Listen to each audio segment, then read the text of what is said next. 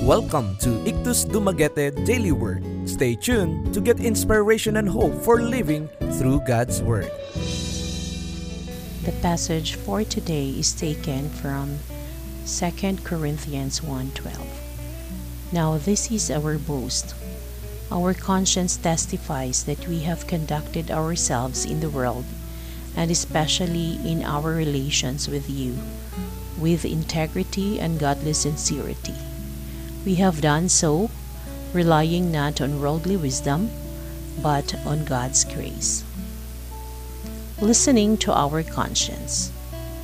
God never puts us in situations that we are not prepared to handle, at least with some assistance from Him.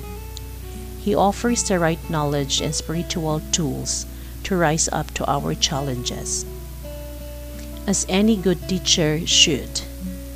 As a Christian, God gives us a special guiding hand to help steer our daily decisions in the right direction.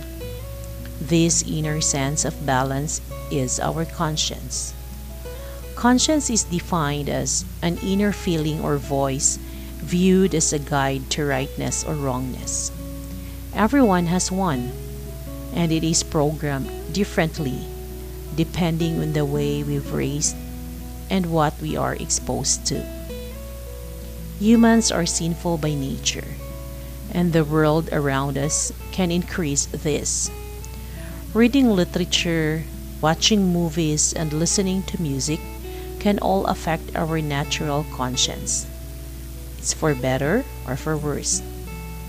This inner compass changes, however, once we accept the grace of God. He imparts the peace of the Holy Spirit unto us, and it modifies our conscience for the better. For the first time, can stop and consider how each situation will affect our new lives in Christ. We get to experience a living influence from God in everyday life. It's important for Christians to listen to their consciences. This little voice can help you avoid potentially disastrous situations by putting the will of God first. Today, make sure you pay attention to that guiding feeling in your heart. Remember that God speaks to us in gentle nudges, and your conscience is one of His favorite tools. To know more, visit www.ictusdumaguete.org or Facebook page Ictus Dumaguete-IDMC.